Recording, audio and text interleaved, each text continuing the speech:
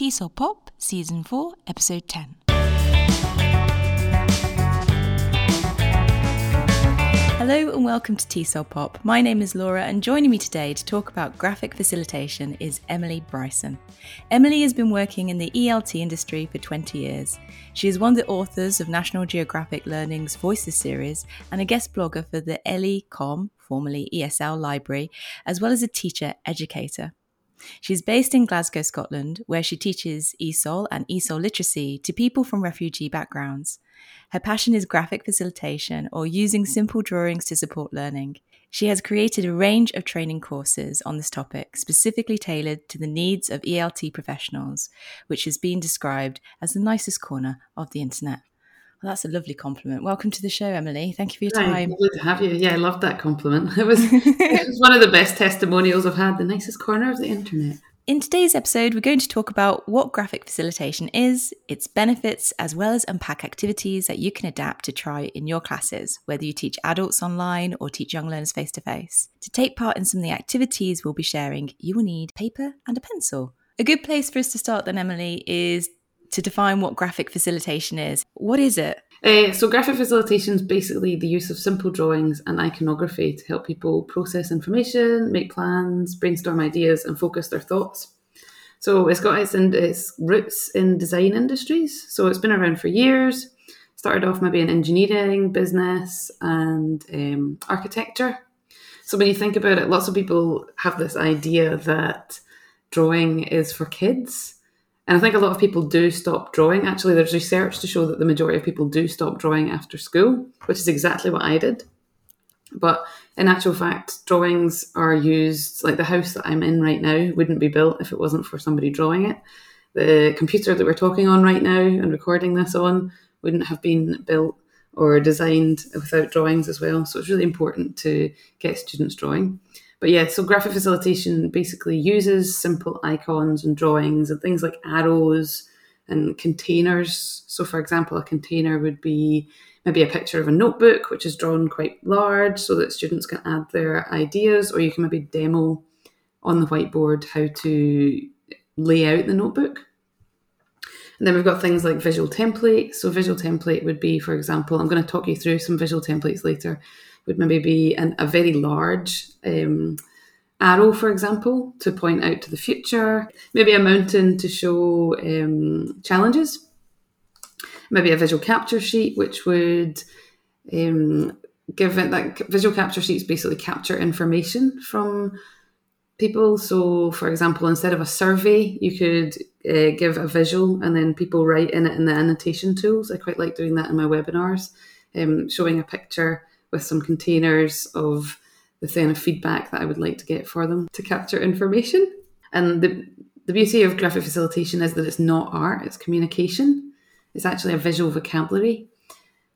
So it's a case of just like learning a language, you learn how to draw different icons. So actually it was only a few years ago that I got into graphic facilitation.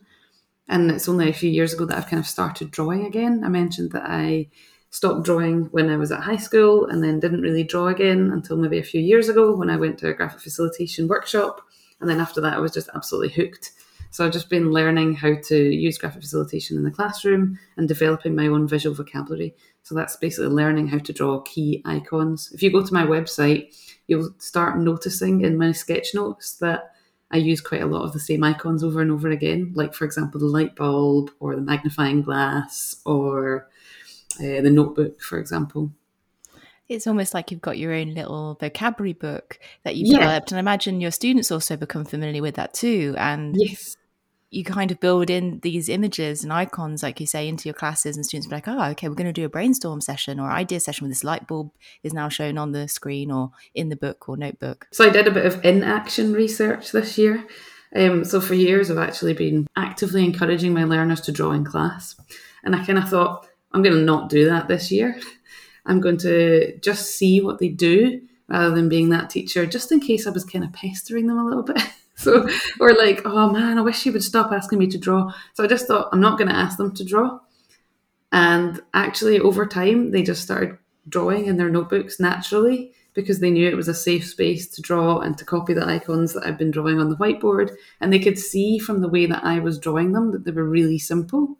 So they've kind of developed their own visual vocabulary through me as well. It's almost like a really good learner training, isn't it? So maybe they can take more time processing the notes and thinking about more meaningfully how they can record things from their lessons and then help that with the review process, right?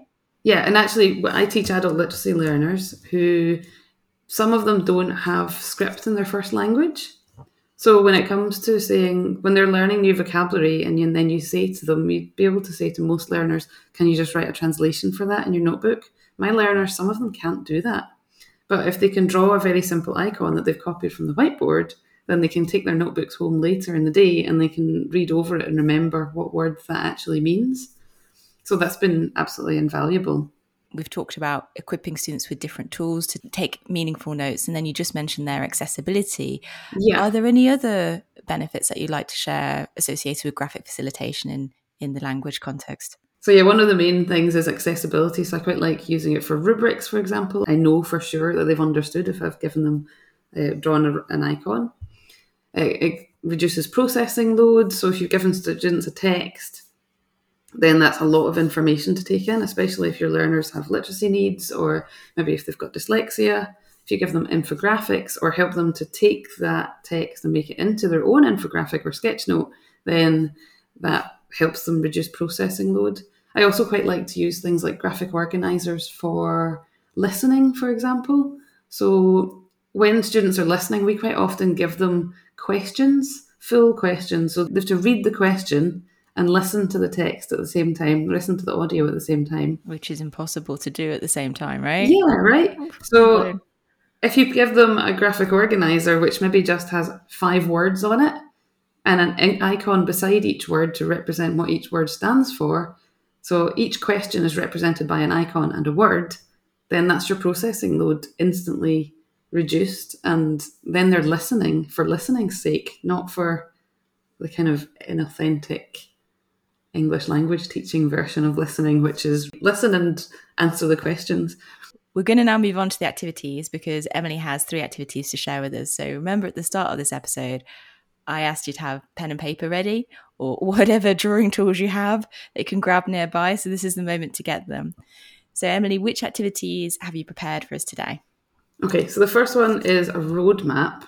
And I've chosen the roadmap because it's kind of ubiquitous in graphic facilitation. You can use it in so many ways. You can use it to reflect and look back on things. You can use it to plan. So like to plan out your future or plan, if you're teaching business students, maybe plan the business strategy, for example. If you draw 2 lines, 2 parallel lines horizontally, and then in the middle, just draw some little dashes.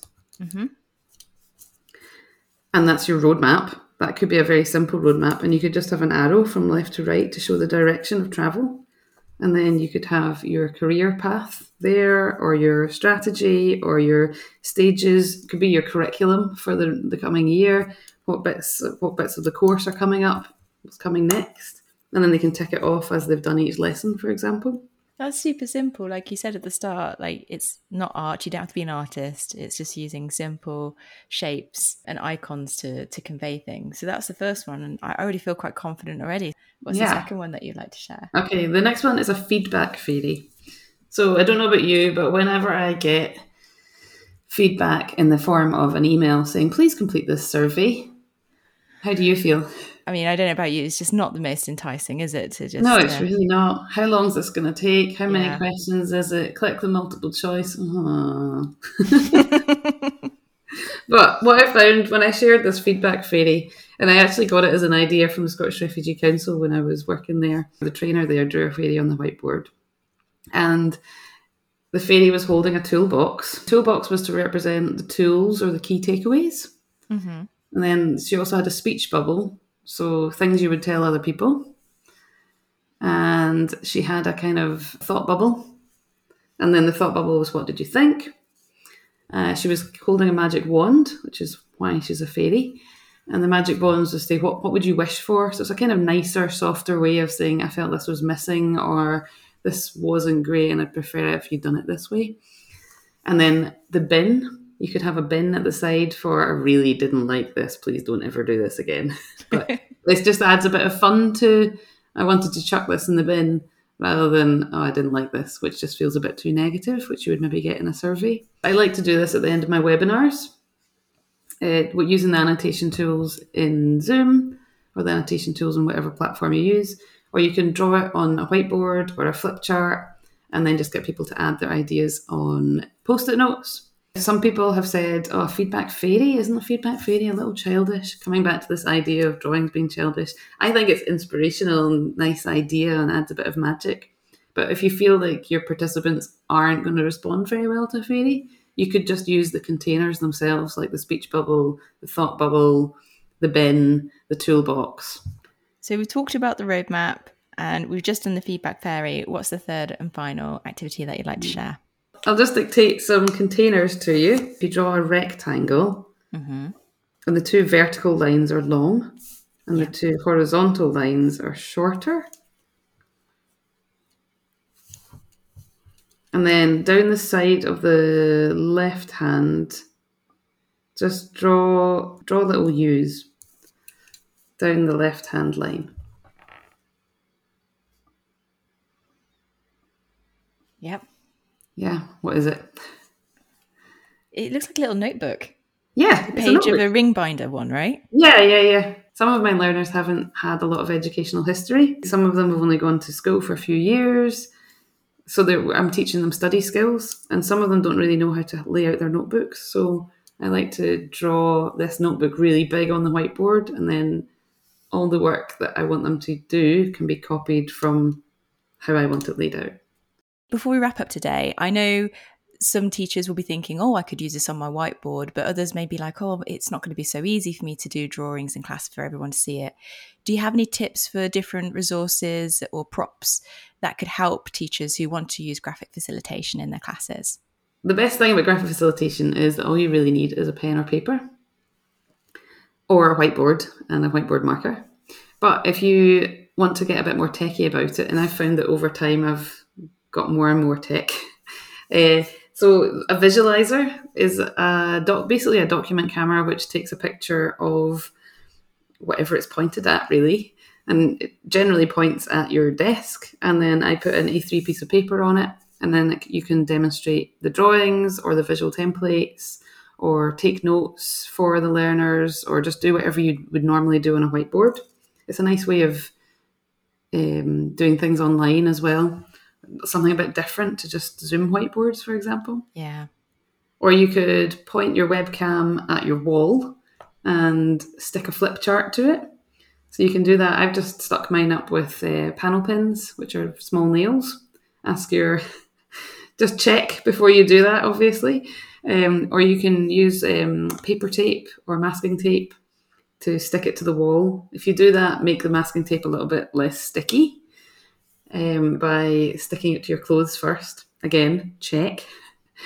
So there's lots of different ways. Or you can, if you've got an iPad or an Android tablet or a laptop that has drawing capabilities, then you could maybe download an app. I like to use Adobe Fresco, but for iPad users, maybe Procreate, I've heard is good. Thank you so much, Emily, for your time today and for sharing these really inspiring ideas and ways in which we can use graphic facilitation. I'm really excited to try it out in my online classes, so thank you so much. Oh, good.